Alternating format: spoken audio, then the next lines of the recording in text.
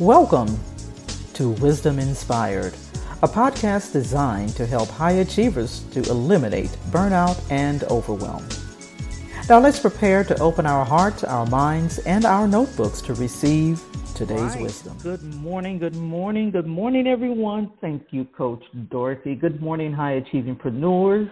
As always, it is an honor and a pleasure to be on the line with you all this morning. I'm super excited to be on this call.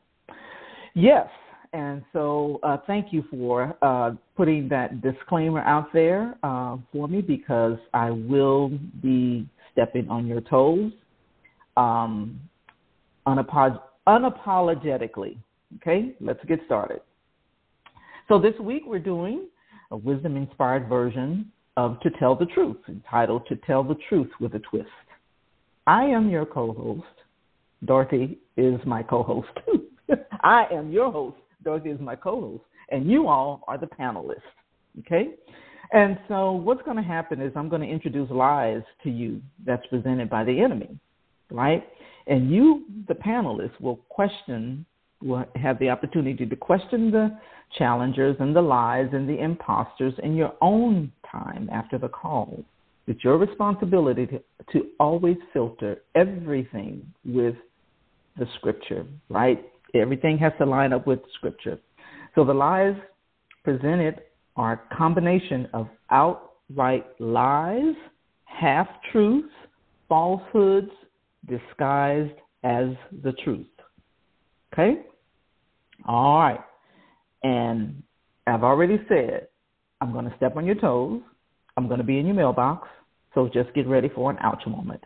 On yesterday, we laid some foundation, right, as a backdrop as we take this journey this week into our version of To Tell the Truth with a Twist, right? The Bible defines the truth as being utterly reliable and enduring and authentic. Biblical truth is inextricably linked to the dependable, unchanging character of God. You can trust everything he says. He never lies. He always keeps his word. He is faithful to all of his promises. Everybody on this call knows that. You're all believers, right? You believe the word of God and what it says. So, with that said, I'm going to present to you a very popular worldly concept that trends among fellow believers. So I hope you're ready. And here is the lie. And I quote, "When you want something, all of the universe conspires in helping you achieve it." Another quote says, "Once you make a decision, the universe conspires to make it happen." This is a quote that was originated by Paulo Coelho. He's the author of The Alchemist. This is a novel that was published in 1988, originally written in Portuguese, and it became very popular, and it became widely translated international, right? It's an international bestseller. And in that novel, it says, when you want something, all the universe conspires in helping you to achieve it. It goes on to say, each thing has to transform itself into something better and to acquire a new personal legend until someday the soul of the world becomes one thing. The soul of the world, I thought. Well, this is a title that's given to the spiritual force in The Alchemist that unites mankind with nature as equals and governs all things as one. It comes up repeatedly in the next text. In the text, it's repeated throughout the text, right? And it's sometimes equated with God. It's a spiritual force that binds all of us together and governs all things, and that speaks with us in the language of signs and omens. This novel combines magic, mysticism, wisdom, and wander into an inspiring tale of self-discovery. The Alchemist has become a modern classic, selling millions of copies around the world and transforming the lives of countless readers across generations. And I will add, this includes Christians. The law of attraction, you've heard of that. It says when you truly want something and go after it without limiting yourself with disbelief, the universe will make it happen. That's a different version of the quote. The belief is that the universe creates and provides for you that which your thoughts are focused on. The law of attraction claims Bible verses to support their belief. Like it will say, with God all things are possible. That's true. We know that.